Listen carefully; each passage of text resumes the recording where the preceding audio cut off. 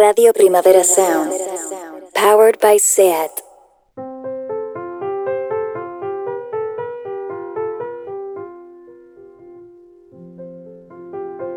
Welcome to the Weekly Review, the radio show where two grown men try to maintain some sense of dignity by keeping up with pop culture with the help and guidance of a savvy young person who can read the internet.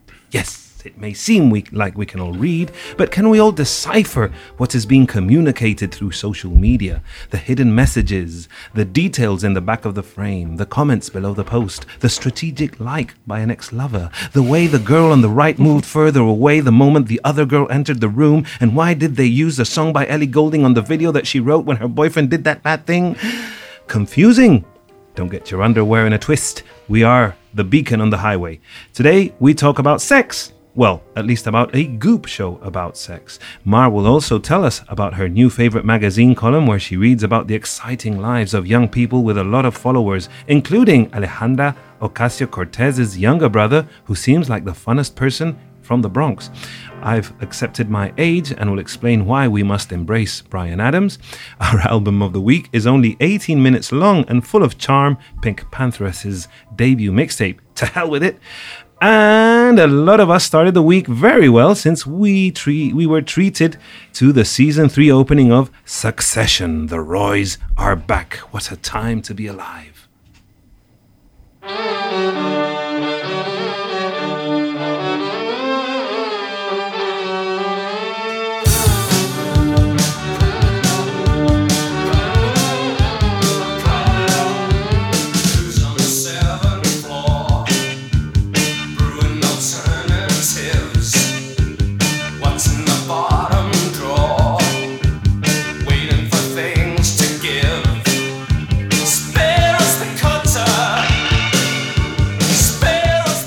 I get lost. I don't know what to look at on the internet, but thank Frank.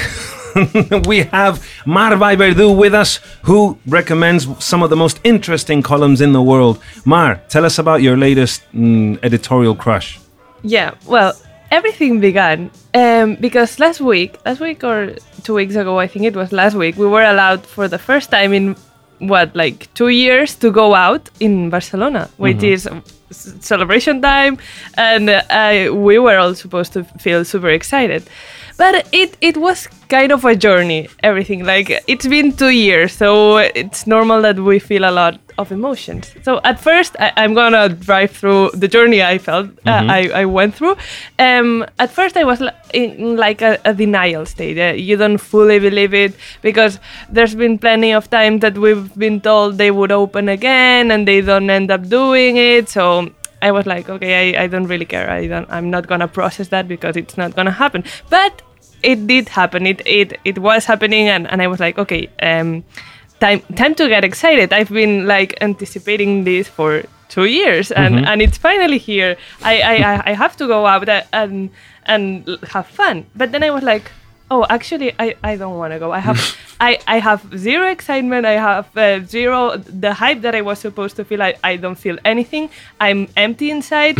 I'm developing a new personality. I'm gonna base my personality on being boring, being okay with it, and maybe even having a little bit of a superiority complex about it. Like, who embraces being boring? I'm gonna be the first one. That's gonna be my the brand. Pet Shop Boys embrace being boring. You know, well, That was They've got a song called Being Boring. Being boring, yes. Remember, Mar doesn't really know who the Pet Shop Boys are. God. Does that make you feel young? Well, hang on. She's not gone out for 2 years. Why didn't she use that time to brush up on who the Pet Shop Boys were? I know, but you know what? I'm obsessed about finding the psychological term for when you have these feelings. That superiority complex of like not wanting to take part in the fun, cool, yeah. in the nightlife and stuff. It's like, you're one of those that goes out. No, I'm better at home, reading my books. That has to have a name. Yeah, we have to find one, because I was feeling that, but it didn't last long. Ben has a word on the tip of his tongue. No, I don't. It just reminded me of someone who I used to work with. You'd be like, oh, do you have a nice weekend? I'd be like, fantastic. Stayed at home, read War and Peace. You just be like, Oh, God. It's like why is it so frowned upon that people have fun and drink Mark, alcohol stop and stuff? frowning. No, I stopped because I then saw people on my social media having fun and FOMO took over. If you're gonna stay home, turn off the Instagram. Yeah, I didn't do that, so that was my bad. And then I was like, who was that who said that being boring was cool? I don't know her. My personality and the reason I'm on Earth is to live by the words of Lady Gaga when she said, no sleep, clap, another clap, plane, next plane, no sleep, another clap. And I was like, let's go to the clap. So I convinced my other boring friends who also felt the FOMO of not going out to go out. And when you thought everything was over and it's like, okay, finally I'm going out. I took some time, but I'm getting there. Then something else happened. I told you it has been a journey. And I was overtaken by doubt. I was like, what is it like to go out? It's been 2 years. Can I have forgotten how to party? What are you even supposed to do at a party? I don't know what is having fun. And most importantly, and that's what took me, and I had the whole existential crisis, what kind of person am I in a party? And that insane level of self-awareness, it's not only because of the pandemic and reaching full insanity, it's because of my new obsession with that's been this column called Are You Coming? On the Cat. And it's basically it's amazing. I'm so into it, and today I'm gonna do like a full-on explanation on why you have to be obsessed also with this column. I mean, it's probably worth saying that since you mentioned it, I've read 4 of them. How many have you read, Johan? And I only got my that secret trick of being able to unblock the subscription, the free, Yeah. I only got to 2. I only got to the AOC's brother and the influencer who's desperate to be famous. I went big on them last night. I was on the bus last You night. You binged the cut. Yeah, I had 3 in a row. I'm loving that for you, and that's the reason I'm here today. So I feel like I've achieved something. Well, this column, for the people listening who are going to be obsessed as well, is by a journalist called Brock Coyler, who is super funny when writing, and that's one of the most attractive parts. And he follows people in New York that have a following, but it's not only like A-list celebrities, which in a few of them he goes out with, like in the Met Gala after party and stuff, but also like writers, influencers, crypto investors. It's anyone that for some reason has a following, and most of the time you don't even know who they are, but that's not important.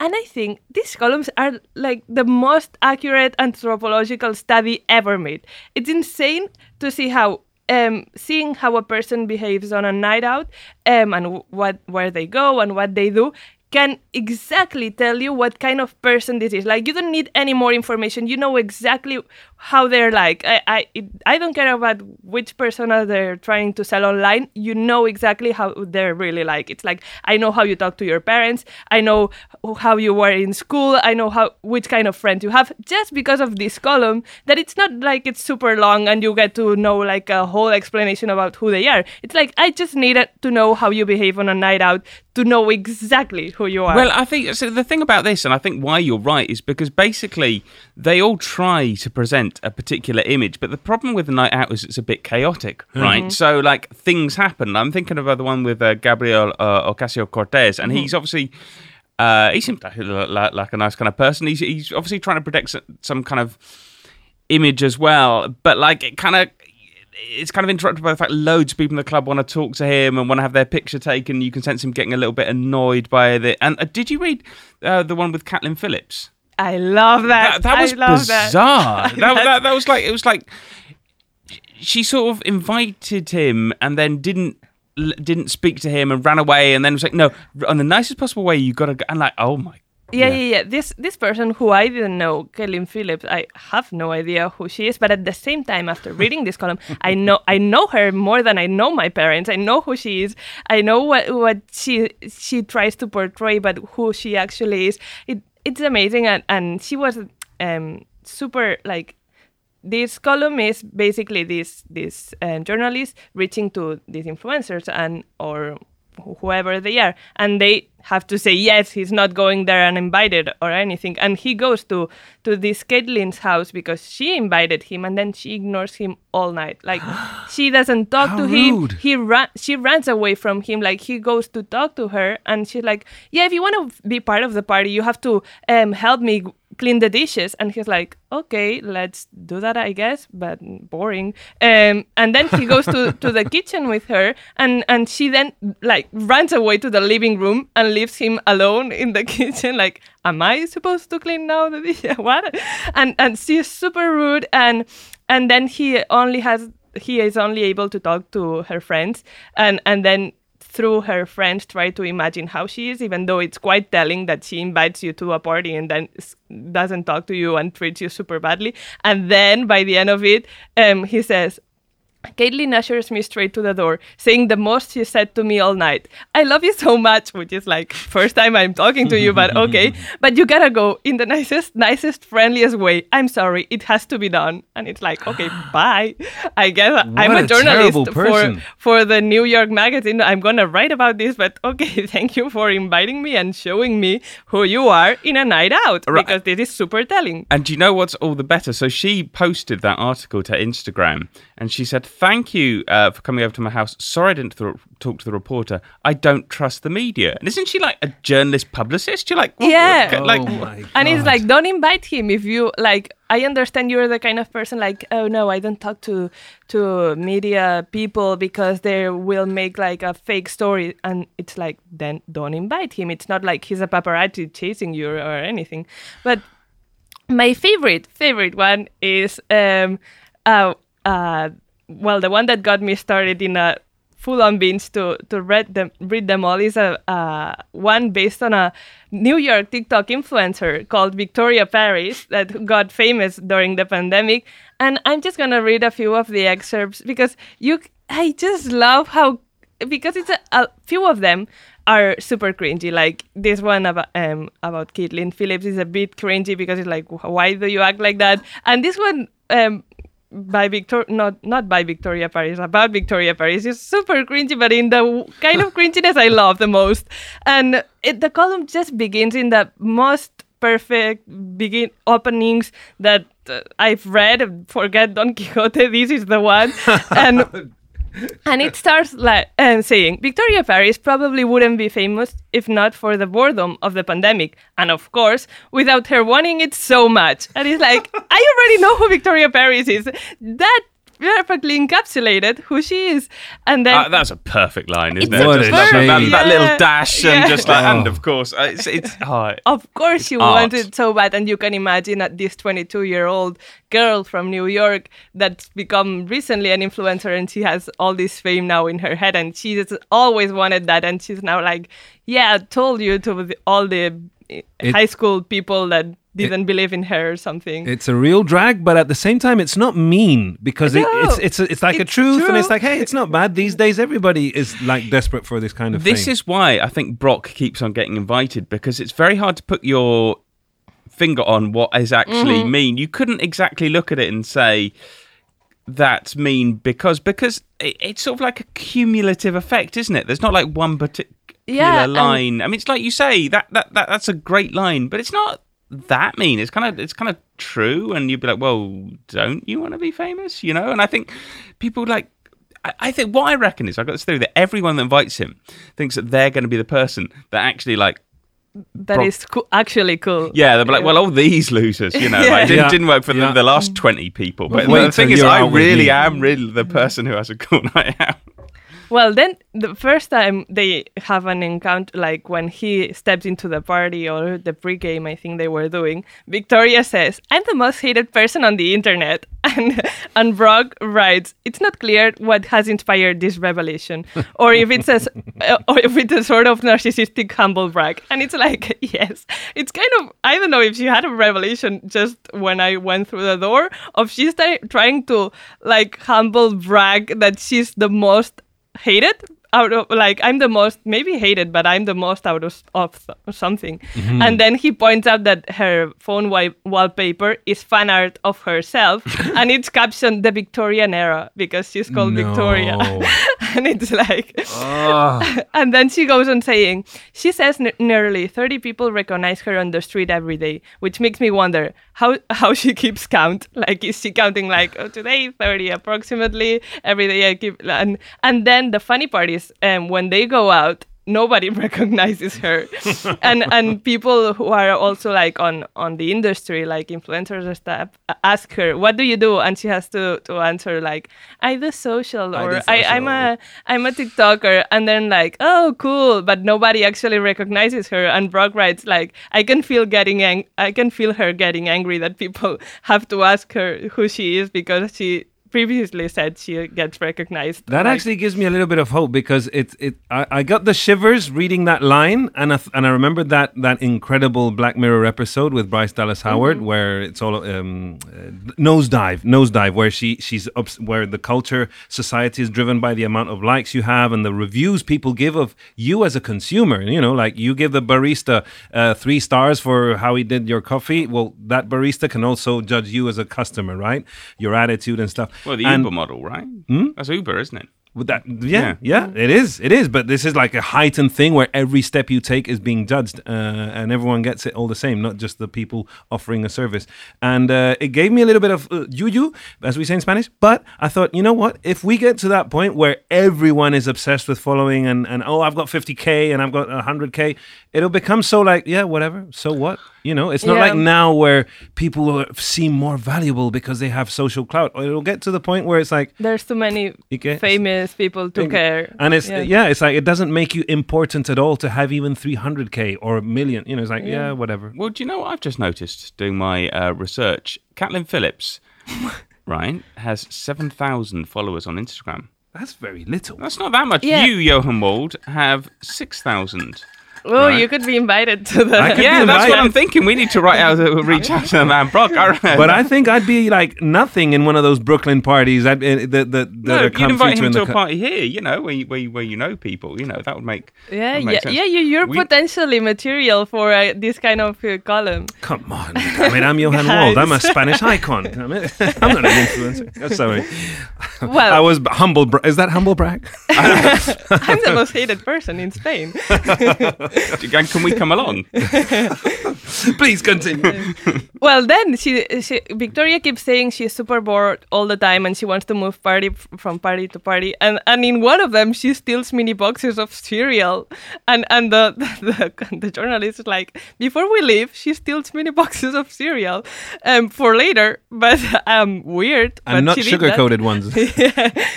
And then by the end of it, you get this kind of revelation. Like, she seems like she has this philosophical ending. Like, first of all, she says she's bored once again, and she tells the host of the party they're in the end, "Yo necesito tacos." And I just imagine this American girl saying, "Yo necesito tacos," and it's like I can feel the cringe inside. But then after saying this cringy thing and the host being like, "Okay, whatever," she goes to tell Brock, "I'm trying to make money and I'm trying to maintain this lifestyle. But at the end of the day, I'm bored, you know?" And it's like, the whole thing is like this girl getting super popular, but reaching her goal doesn't make her happy. And she's just over it after getting what she really, really wanted for a long time. And now that she has it, she's like, okay, I don't even see the appeal anymore. And it's like, oh, it makes you think. It's not only the cringy stuff. Well, this is what I couldn't work out. I couldn't work out if reading this, I wanted to go out to these parties or not. Mm-hmm. Like, I sort of did and I sort of didn't. I'm thinking there was the big one for all the sort of blockchain people, blockchain bros and crypto socialites. And like my instinct was like, no, that would be absolutely terrible. And I was like, actually, I don't know. It sounds kind of reasonably fun, and like obviously, Gabrielle Ocasio-Cortez goes to a brilliant party. I couldn't work out if it made me want to go out or stay in. Yeah. What did you? I felt, you know how sometimes you go to these warehouse parties and he mentioned something about not really feeling the fun in the dance floor, like just for a while, but he was more like, the sense is like this party isn't that great. Like I'm at the bar and yes, I'm rolling my eyes and people are coming up. I got that feeling of when you go out with high expectations and all of a sudden you're not connecting with the dance floor, you're not in the mood. I don't know. Yeah, it's been so long.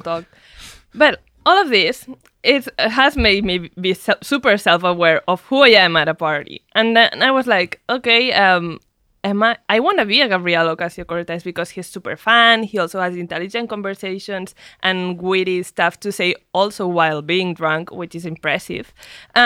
And he's also quite an activist because he's got a bit of hearing impairing, and he's kind of an advocate for disability issues and stuff. Yeah. I really love that, and I really love the idea that when he goes to host a party, make sure it's disability friendly. And I was like, I want to be a Gabriel Ocasio-Cortez. I want to be that kind of fun and also like woke in a sense. Yo necesito tacos at the Ocasio-Cortez house. That's basically, you know, like the family gathering, you know, that must be the best family ever. Yeah, but I think deep down, I'm more of a Victoria Paris. And I have to be okay with it. And that was the hard part of going out and being like, okay, I'm gonna go out after 2 years and I have to be okay with the fact that maybe I will be a Victoria Paris.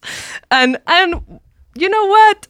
Maybe that's not that bad. Maybe you have to embrace whoever you are in a party and knowing maybe you will be cringy or maybe not. Maybe you will be super intelligent and you will never know except if a journalist follows you and then you're able to read it the morning after when he reads a whole column about you. But since that's not going to happen, I will be left with the secret of who am I at a party. I can ask a favor to a friend, like write a column for me of who am I at a party to be finally sure of who I am, because you can get your birth chart and know who you are, and you know I have Taurus Sun and Gemini rising or whatever. But the most telling part is who you are at the party. Do you know what I found interesting? Everyone was talking, it seemed like as I binge read the articles, maybe this was just me, but everyone seemed to mention The Great Gatsby. At least two of them mentioned The Great Gatsby. Like, they're obsessed. Yeah, exactly. like kind of independently. I don't think Brock was bringing it up either. It was like, well, why? I mean, you can kind of, I guess. Is it because the people keep talking about the Roaring 20s are going to be coming back after this whole pandemic? There's going to be a new Roaring 20s, and that's kind of when The Great Gatsby took place? I guess so, but it just feels like this sort of very obvious, slightly misguided reference that loads of people are going to. Also, I think they read it a lot in American schools, which might be why. Or maybe they knew a journalist from the New York Magazine was coming, and they were like, "Let's cite someone important, some author or something." Okay, the Great Gatsby. It's about a party. Yeah, I can throw a line about that, and then maybe I look like an asshole, but at least they know I read books. Wonderful. It did make me want to go to those kind of sort of New Brooklyn warehouse parties, or it's like going to Razzmatazz. Really, sometimes you go and you feel like you're in the heart of Brooklyn. Discos. Anything else from the cut? No, I just want everyone to be just as self-aware as I am and be scared to go out because they don't know who they will portray. Maybe they will portray the cringy person in the cut, or maybe they will portray the woke person in the cut. Who knows? I think it's always fun when you go out on your own and you're open to being to leeching off different groups, and it's like you can mill about. That's always been kind of my thing, like just walk around all the time and spend like micro moments with different crews and stuff, and so they cannot judge you as much. It's micro moments, so you don't have enough to know. Yeah, exactly. You keep your mystery. And Brock, just to say, Brock is very much invited on a night out with us. Oh, yes. Totally. But please don't write about it, because I don't think my frail ego could handle that. What a fun assignment. Imagine, I don't know how the New York works, if magazines do that anymore, where they'll give you a company card so you can, charge expenses like the cabs. Because if not, he has to be broke by now. Yeah, but nowadays, being a columnist, sometimes you got to pay to have your column because it's influence, it's platform and stuff. Oh God, that was Rolling Stone, wasn't it? They did that. I think. Hang on. I don't want to libel anyone, but I believe they introduced a thing whereby you could pay to become like a Rolling Stone. What was it? Oh my God. Okay, here we go. From January last year, Rolling Stone seeks thought leaders willing to pay $2,000 to write for them. What the heck? My goodness. Okay, we're crazy. Yeah, to get something full insanity. Journalism. Everybody's rich, full insanity, not just me. Everything has a price. Anyway, When were we going to talk about Goop? Is it in this section? I'm lost. Talk about Goop. Go on. I can't. I've only seen the trailer. Well, that was why we were going to wait till next week, I think. But okay, that's it. We're waiting. Sorry. Well, I introed it. Well, we're going to wait till next week. Rather than Goop, should we talk about Wet Dreams, or should we listen to Wet Dream? Let's listen to Wet Dream. Right.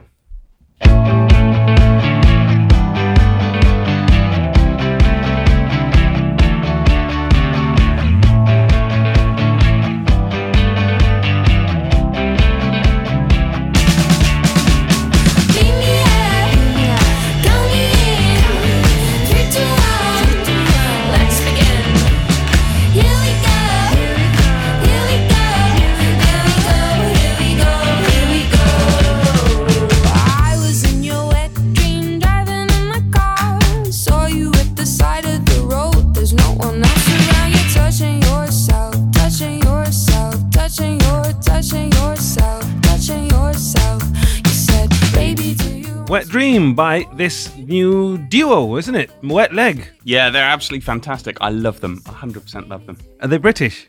Yeah, they're from the Isle of Wight, of all places. Ooh. And they sort of just popped up with a song called Chaise Longue, which is possibly the most addictive song I've ever heard. It's absolutely brilliant. And you just see, it's one of those things where like they had a song and a video and it was all brilliant. And you're just like, okay, I get you. Right from that, it was like a perfect opening statement. It was like no rubbishy demos, no crappy gigs, just this. I mean, maybe they did some gigs before, I don't know. But like this, as an introduction, it was absolutely perfect. And at first I was like, I'm not that keen on that. And then I was singing in the shower. It was in my bed. Like, I couldn't get out of my head when I went to sleep that night. I love them. I absolutely love them. And why were we playing Wet Legs, Wet Dream? Because it's good. Oh, okay. It's not a segue into Succession. Now that is a way to introduce the new topic. I'm sorry. Today I'm trying an experiment, dear listeners. I decided not to prepare any intros to the segments, and I just wanted to flow to see, to just try a new method of this radio hosting different segments. Because the people, Victoria Paris is having a wet dream of a night out. That's how good it is. That's it. Okay, so it's kind of putting an end to this talk about people having fun with their fellowship on Brooklyn parties. But speaking of Brooklyn, nearby are the offices of the Empire, built by Logan Roy, the head of the family, the most despicable family on HBO, or maybe it's not. I don't know. You could argue about that. Nearly all the great shows are about families that aren't perfect. Succession is back after a very long hiatus, obviously, because they couldn't resume shooting due to the COVID and the pandemic, but they are back. And wow, what an incredible way to open season 3. It picks up just right where it left off. So how do we talk about this without spoiling much? Well, I want to ask Ma why she hates it so much, not having seen it. Okay, throwing me to the under the bus. Yep. Well, I think that's a very Succession thing to do, isn't it? Like throwing someone under the bus. So, like, okay, we're on theme now. Yeah, exactly. Well, I didn't even know that much about it until they announced the third. Is it the third season? Yeah. Fourth. And every single person I follow on Twitter, it's like they paid them to make a promo, and they're every day talking about it, every day tweeting about it, everything saying how excited they are. They don't care about their relatives and families anymore. They only care about Succession and watching Succession. They don't eat and do anything anymore. They just watch the show. And I'm like, okay, what's it about? What's the deal? And the only thing that keeps popping in my timeline is people in suits, and I'm not keen of people in suits, but I'm just being a hater. It's not even in suits. I have to say something, because you like your fashion and stuff. They are the two middle brothers. There are 4 brothers in this family. Well, 3 brothers and a sister. She's an icon, Siobhan. Her style. If I was a woman, I would dress like Shiv, or I will cut off my 5 fingers on my left hand to spend the night with Shiv, having dinner in a very respectable fashion. Blimey. But the two Roman and Kendall, they have the worst style for being like so rich. Like this is one of the richest power families. It's kind of loosely based on the Rupert Murdoch's family. Like it's a media mogul and stuff. And the sons like have the worst American dress sense. Like they always wear shirts. Like they never wear like you'd rarely see them wearing a suit jacket. Like dress trousers and the typical sort of executive Oxford shirt, right? Blue one. And zero style, zero sort of. There's no kind of panache. There's no kind of power suit, and whereas Logan does have a good style. But this is why I think we like it so much, because it shows us like these people are incredibly, incredibly rich and privileged, and yet they don't have it all. Their lives are rubbish. They wear stupid. Their ties cost like thousands of dollars, and they look horrible. And their suits cost thousands. They look horrible. That's a very rich person thing. Like having lots of money and looking like trash, not like trash, not trash, just boring. But yeah, it's like if I had that much money, I would dress better. I'd dress like Young Thug, or I don't know, or Lil Nas X. But these guys are like, it's not even normcore. It's just like that horrible sort of New York stockbroker look, where they don't even wear the gilet, the puffy. Remember how there was a thing in New York Times about how you could tell it was a broker because they wore what we call the fataleco here. I think Kendall occasionally wears a gilet, doesn't he? I think he does, yeah. He obviously does. He obviously does. But I always have that image of him and the brother, when they're walking through the offices following their father around. It's like, guys, make an effort, just a little bit of flair in those trousers. I don't know, something, but that's it. But it just ties into perfectly like how there's loads of resentment of very rich people at the moment for very, very good reasons.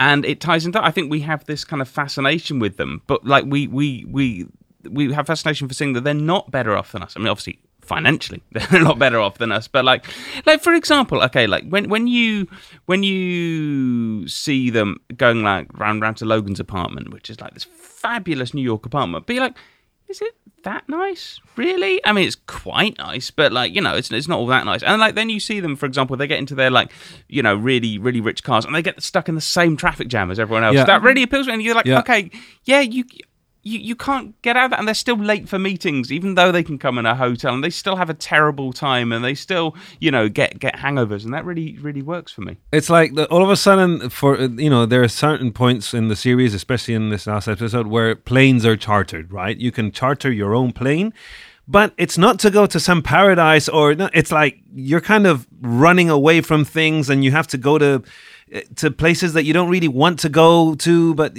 so yes, you can afford to fly on, instead of flying on some commercial flight, you fly on your own plane, but the destination is no happier, no? And it's like, so what's the point of having all this money? Oh yeah, it just means you can afford incredible people to surround you, and PR companies and lawyers and stuff, but it's all like grief, 99 problems.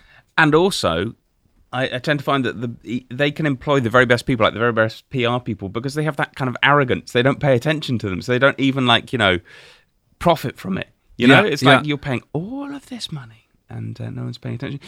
For the optics, no? There's that word. It's like, yeah, well, let's hire a female lawyer because it will look good. Yeah, let's take care of the optics of how this is going to look. Have either of you ever watched Peep Show? I think I've. No. No, you see, and it's the writer, isn't he? It is, yeah. Like Peep Show is one of my very favourite sitcoms, and it is very I've met very few people in Spain that have ever seen it. I don't think you can even get it here. No. I've tried in various places, and it's about two. Yeah, I've seen this show. When did you see it? When did you see it? When I was in Australia. Right. How did you like it? So awkward. Yes. Oh my God. It feels like a fever dream now. Yes. It was very funny and very awkward. But see, this is the kind of thing. Like they're this basic couple of losers, right? Who live together in a flat in Croydon. Yeah. But for me, there's loads of like similarities with this incredibly rich, like, clan, this incredibly privileged clan. They're not so that different from like these two losers living in their Croydon flat, But this is the writer of Succession, Yeah. And he was also a writer on a show. I didn't see the show, but I saw the movie that continued it, The Thick of It. Oh, it's brilliant. The Thick of It was about people working in 10 Downing Street, like the assistants to the Prime Minister, and the vicious talk, because it's all high power, like there's always a scandal, so they're always like PR. Oh, how do we stop the scandal and stuff? And the way they talk to each other is the most aggressive, vicious, horrible, but it's funny, obviously, but it's almost uncomfortable funny. It's not like ha ha ha, like you hear the canned laughter like on Seinfeld. No. This is like it's like a handheld camera, a little bit like Ricky Gervais's The Office kind of tone. Yeah. Then they made the movie In the Loop, which was like British politicians having trouble having an international conflict with the American government, and so you have Americans and British, and they're like traveling to Washington, and it's kind of like Succession, where there are these incredible put downs and humiliating phrases and stuff, and it's perverse and it's a joy to watch. I was going to say one thing that Mar, what you were saying made me think about was I read an article the other day which basically said Netflix is very good at producing these shows where like almost the important thing is like you have to see it because everyone's talking about it. And yeah, I know this isn't Netflix, this is HBO, but it feels like that. I mean, it feels like the Squid Game, for God's sake. Like the first time I heard people talk about Squid Game, I was like, yeah, it's not for me. Fine. And then everyone's talking about it. It's just like, God, I've got to watch it because otherwise I'm not like a functioning I'm not in the conversation. Person, you know what I mean? You go to dinner with 6 friends, 5 of them are talking about the Squid Game, and you're like, well, did you guys watch Peep Show? And it's like, that's not even in Spain, Exactly. Oh my God, that's my life. Jesus. I have this hatred towards Succession because I know I won't be able to catch up to be part of the party that everyone's having. So now I feel like I'm left with no option other than being the hater that's outside the party, being like, I didn't want to be in to begin with. So in Squid Game and stuff like that, it's like, okay, I'm going to watch it to say something or to be able to understand the topic that we're all talking about. But in this case, it's like, it's the 3rd season. I don't even have the chance to be brainwashed by Netflix, who wants me to watch it so bad. So it's like, but it when you are enjoying a show and it's like, oh, I really need to talk about this with people. And I always feel I never know. There are thousands of online forums of discussion where you can go and take part with even people who are only positive like comments or stuff, so that you can just hype each other. I never know where to go with this. The Guardian has an episode by episode blog of Succession, and that's where I go. And it has comment sections. It does, yeah. And my wife always laughs at me because we're like, you've just watched it. Why are you going to go and read something about it? And why are you going to read other people's random opinions She of has it? a point. She has a very good point. No, I'm not telling her that. But it's the wholesome experience, you get the hype and then you can talk about it, like... It's like when the olden days, you'd go to a concert and then afterwards you'd go and have a beer afterwards with the people you went with, and the moment that he played the guitar solo and when she did the piano thing, and that was, I don't know, it's part of the human experience. But yes, Succession, watch it. And the theme tune. Oh yes, it's beautiful. You will recognise it. David, let's have the theme tune.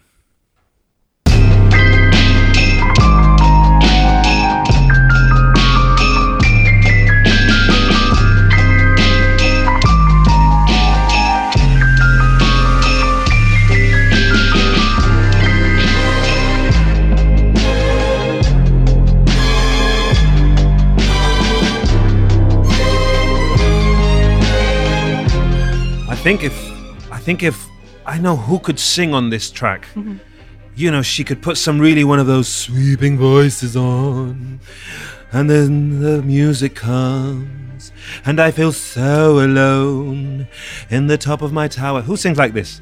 And the sky falls, and it crumbles. I what wouldn't a be link. able to tell. What a link. What a Adele. link.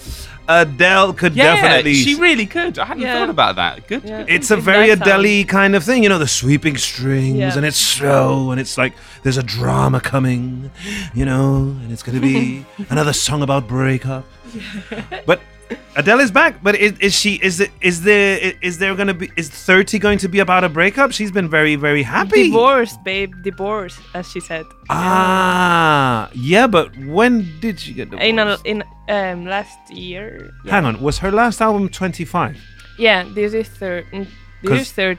And she's like 32 now, but she's gonna talk about divorce anyway. She got divorced in 30 when she was 31 or something. Okay. But yeah, apparently, according to her live stream, it's about divorce. But Well, also, it's kind of basically one of the things I heard was it's about preparing her son. It's about like saying to her son, like, this is why I hate your father. This is why I had to get divorced from your father. Not hate. Hate's a very, very strong word. Which is kind of interesting, isn't it? Just like leaving that. If I, like, because kids get very embarrassed by things their parents do, right? Imagine having that and be like, Mum, you did a song for me about why you got divorced. Like, God, leave it out. I mean, that poor kid. Every teacher, every person, like, you know, in that young kid's age, when they go to school, every mother picking up their other kid is like, I listen to your mother's music every day. Well, it helps me get through life. And it's like that episode of Friends where they discover Ross's son goes to the same school as Sting's son. Do you remember that no. one? Yeah. I remember that. I don't remember this. Oh, it's really good. Like, basically, like, oh God, what happens? Like, Ross basically casually drops into a conversation that his son and Sting's son go to the same school, and they don't get on. Like, they've been having like fights or something like that. So I think it's Phoebe decides, like, well, obviously she's got to meet with, like, you know, Sting to talk about this with baby, and she's really annoyed when she goes to meet Sting and ends up meeting like Trudy Styler instead. And does Trudy Styler make an appearance? Yeah. No way. Oh my God. Oh, it's such a good episode. I can't believe neither of you seen Look, it. Sting cameos are really good. Sting's not in it, man. It's only Trudy. But his presence is somehow part of the script, because I just watched another thing that is a series which I think you're going to love. You're both going to love. Only Murderers Left in the Building, I think it's called, with Steve Martin. Yeah. It's on Apple or Disney.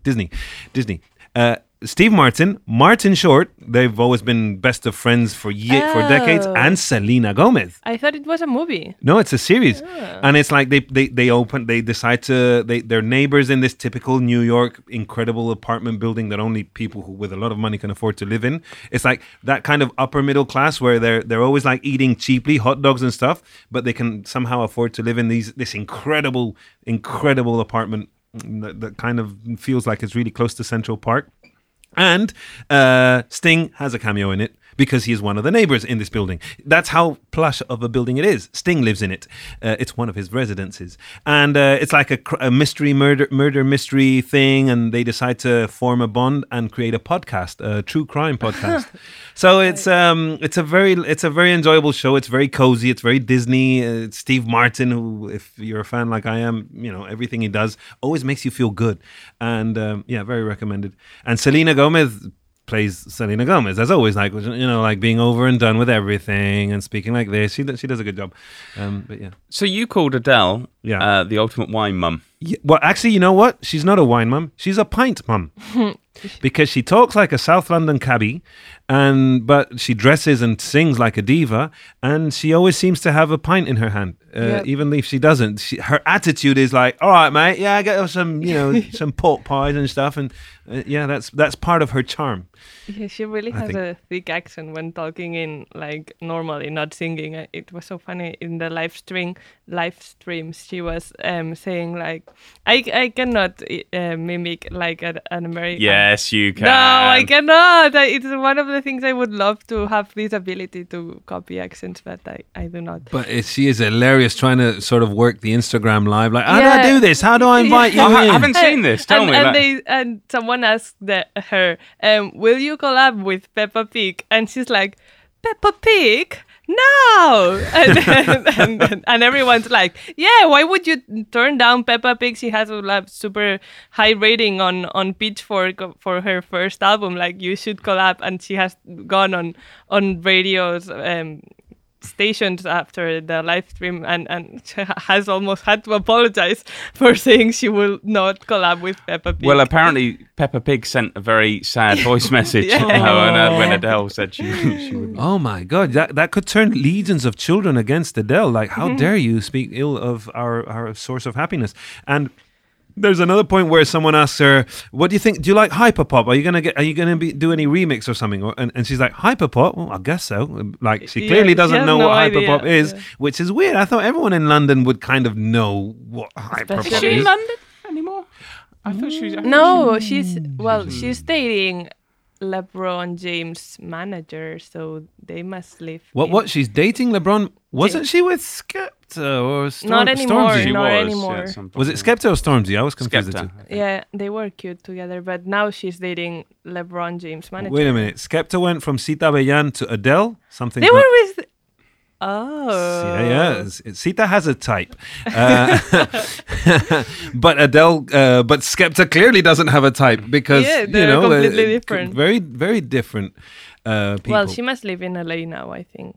They all these British always go to LA, don't they? Is it for tax reasons? I don't know. But she definitely has real estate in London. Who wouldn't? It's because it's sunny in LA. It's sunny. But It's also sunny in Mallorca. You know, remember when Mr. Nice, Howard Marks lived in Mallorca? That's where he got arrested. So many. Noel Gallagher bought a house in Ibiza. And so did the guy from Duran Duran. You know who's in Ibiza? Tell me. John Carroll Kirby and Eddie Chacon. Remember those two I was obsessing over? Yeah. They've just finished recording Eddie Chacon's second album in Ibiza. They rented an Airbnb. I've been following them on Instagram. I'm like, can't someone bring them over to Barcelona to play one of these like just low-key gigs here in some of these nice design hotels? I've got to say, I think Adele's new song would be a lot more interesting if it had a bit of that Ibiza influence, you know, of a bit... It's You didn't like it? It's just Adele being Adele. It's so Adele, sounding like Adele. I mean, it's just immune to any kind of criticism I could put it. It was all right, but it just like it's exactly what you might expect. And in fact, it's quite interesting because I was looking at a video from someone called Mary Spender, who is this sort of she does a lot of like videos about songwriting and musician. Basically, she decided, because you know, right when there's a tiny little clip of the Adele single, she was like, right, I'm going to write the new Adele single. So she used that kind of tiny clip and then basically wrote her own song on top of it. And my God, like... It sounds just like Adele, right? Yes. Yeah. You're a song in the key of Adele. Yeah, so that's what were we talking about? The people who do that for advertising? It's like, we need a song that sounds like Beck. Lookalikes, yeah. Oh, soundalikes. Soundalikes. And what's this slowed and reverb thing? Well, this is the interesting thing, like, because Adele is so big, like, I found that when she comes back, like... Not anymore. Sorry. Sorry. I couldn't help it. Look at Mars cringing. I'm so sorry. I apologize for this very cancel-y kind of joke. I couldn't help it. It was a knee-jerk reaction. I have old me coming back into... you know how those memes of feminism leaving my body? That was it. That was me for a second. Sorry. What was it? What I was saying is that basically... because like she's so famous and everywhere that she just sort of entirely dominates culture for a while. And I thought it was interesting to see. Do you know what slowed and reverb is? Mm-hmm. Isn't that like those songs that maybe last 5 minutes and you stretch them out into 30 minutes and they're unrecognized? It's a bit like that. Yeah, basically it's like it went from like people used to just slow them down and now they add reverb. And it's like it's this way that they do this with because it makes it like sound slow and relaxed. Ambient. It becomes an ambient sort of finesse track. Yeah, and I just kind of like the way the two sort of trends collided. I found this on Spotify. I don't think this is actually Adele singing, because if it was, I don't think it would be. I don't think you'd be able to have it on Spotify for very long, because I don't think it's an official remix or anything. But I thought it was just a little bit interesting. Do you want to have a listen? This is Yas Prod, Easy on Me, slowed reverb.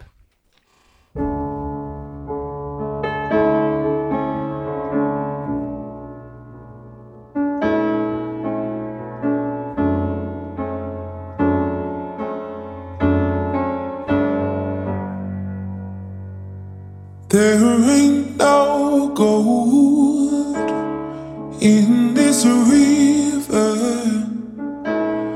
that I've been washing my hands in forever.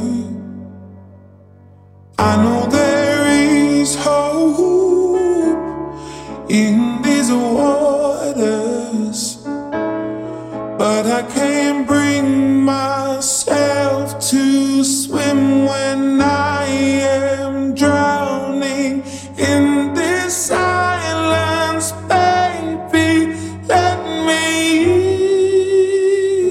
in. Go here.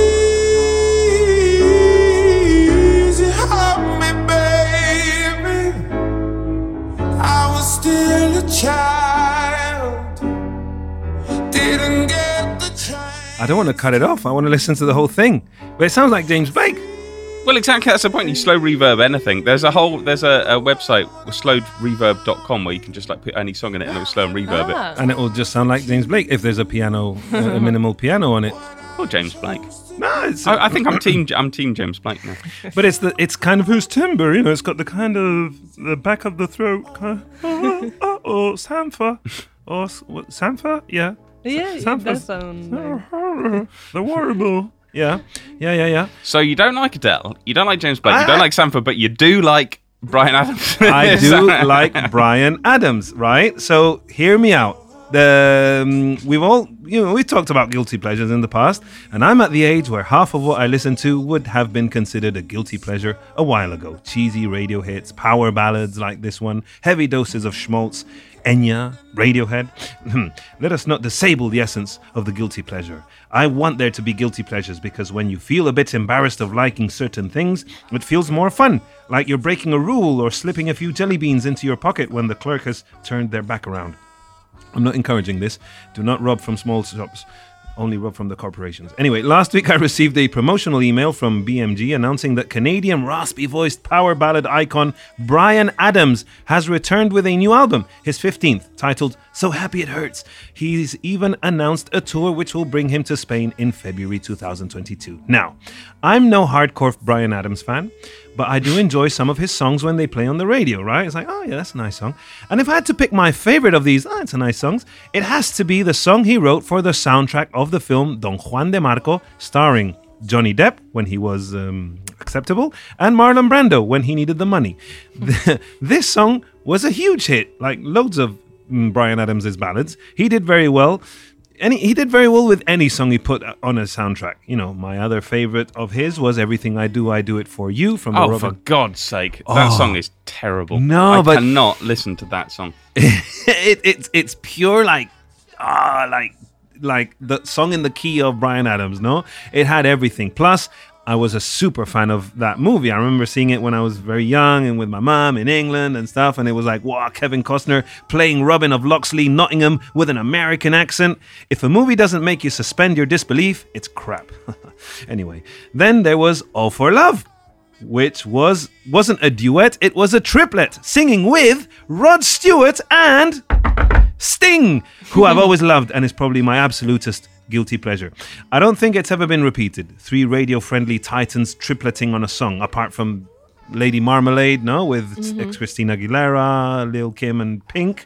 That was 4 of them, because there was Maya, I said her. In hip-hop, it's very normal, but in pop rock, I don't have that many references of like 3 giant superstars singing together on a track. Anyway. But why do I feel that Have You Ever Really Loved a Woman is a guilty pleasure? Well, for starters, half the song really belongs to Spanish iconic classic guitar player Paco de Lucia, who is not credited as a songwriter.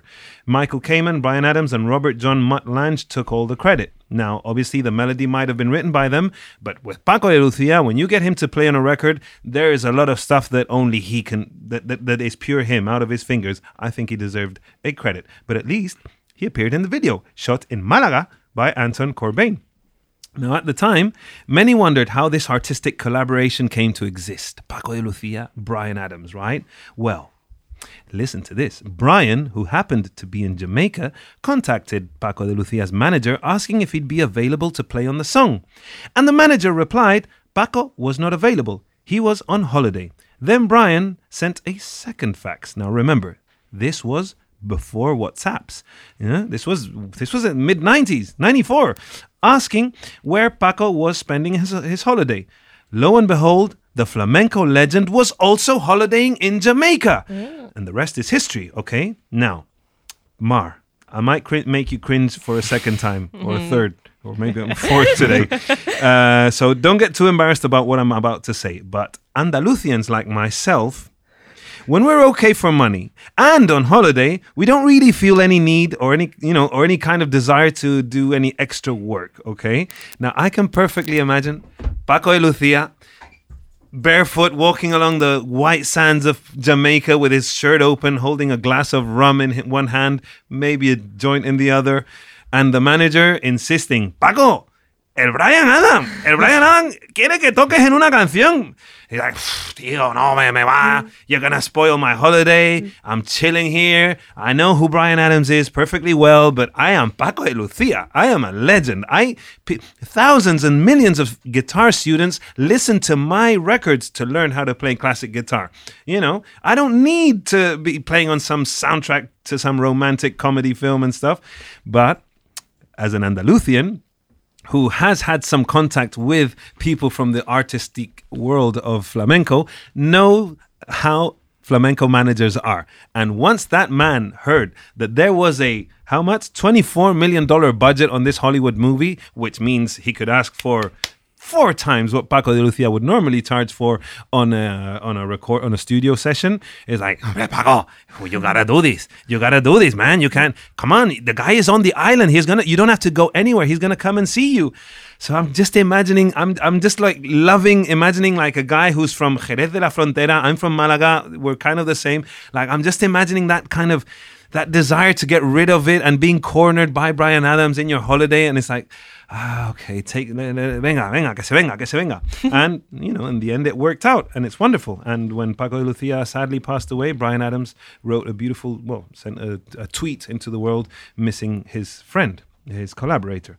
Anyway, but another reason, and I quickly, I was going to say about how the lyrics are very cringy and stuff, but let's just listen to a little bit of this classic so we have a little bit of time to talk about our album of the week.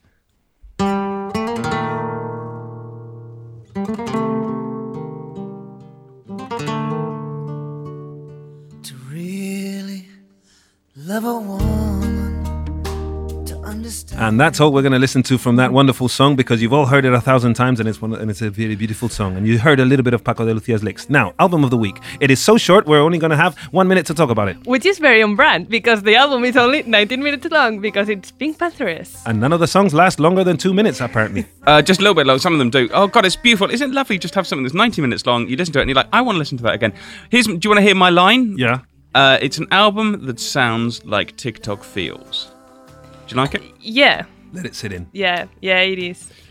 All right. Well. I like it. I like it because it's an interesting intersection between intimate bedroom teenage pop, almost Disney-ish, like maybe Olivia Rodrigo, but with strong 90s UK garage influences. Imagine Craig David had a daughter and all he ever played her was his own music, but she also watched Hilary Duff's shows on Disney.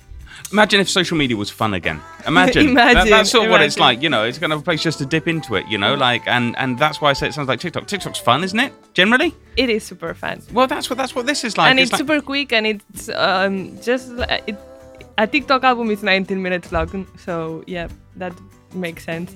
I saw a meme on Twitter that was like a guy like crying and saying like, imagine being 15 minutes late to the Pink Pantheress concert and when you arrive it's already over. It would be like that. Her voice has an interesting timbre. It's high-pitched but sandy and almost sounds like sped-up R&B, and the production is very solid. I don't think, I can't remember the last time I heard an album talking about flunking A-levels. I really like that tune because it's very day to day, isn't it? It's like that was 19, wasn't it? Very personal lyrics about like and it's kind of so hard to do that without sounding cringy. You know, you meant to talk about like romance and death and love and like, but flunking. She's just the opposite of cringe. She can do no cringe. It's against her persona. Give her time. Anyway, let's stop listening to Brian Adams and listen to a little bit of Pink Pantheress as we say goodbye. Thank you for listening to the Weekly Review.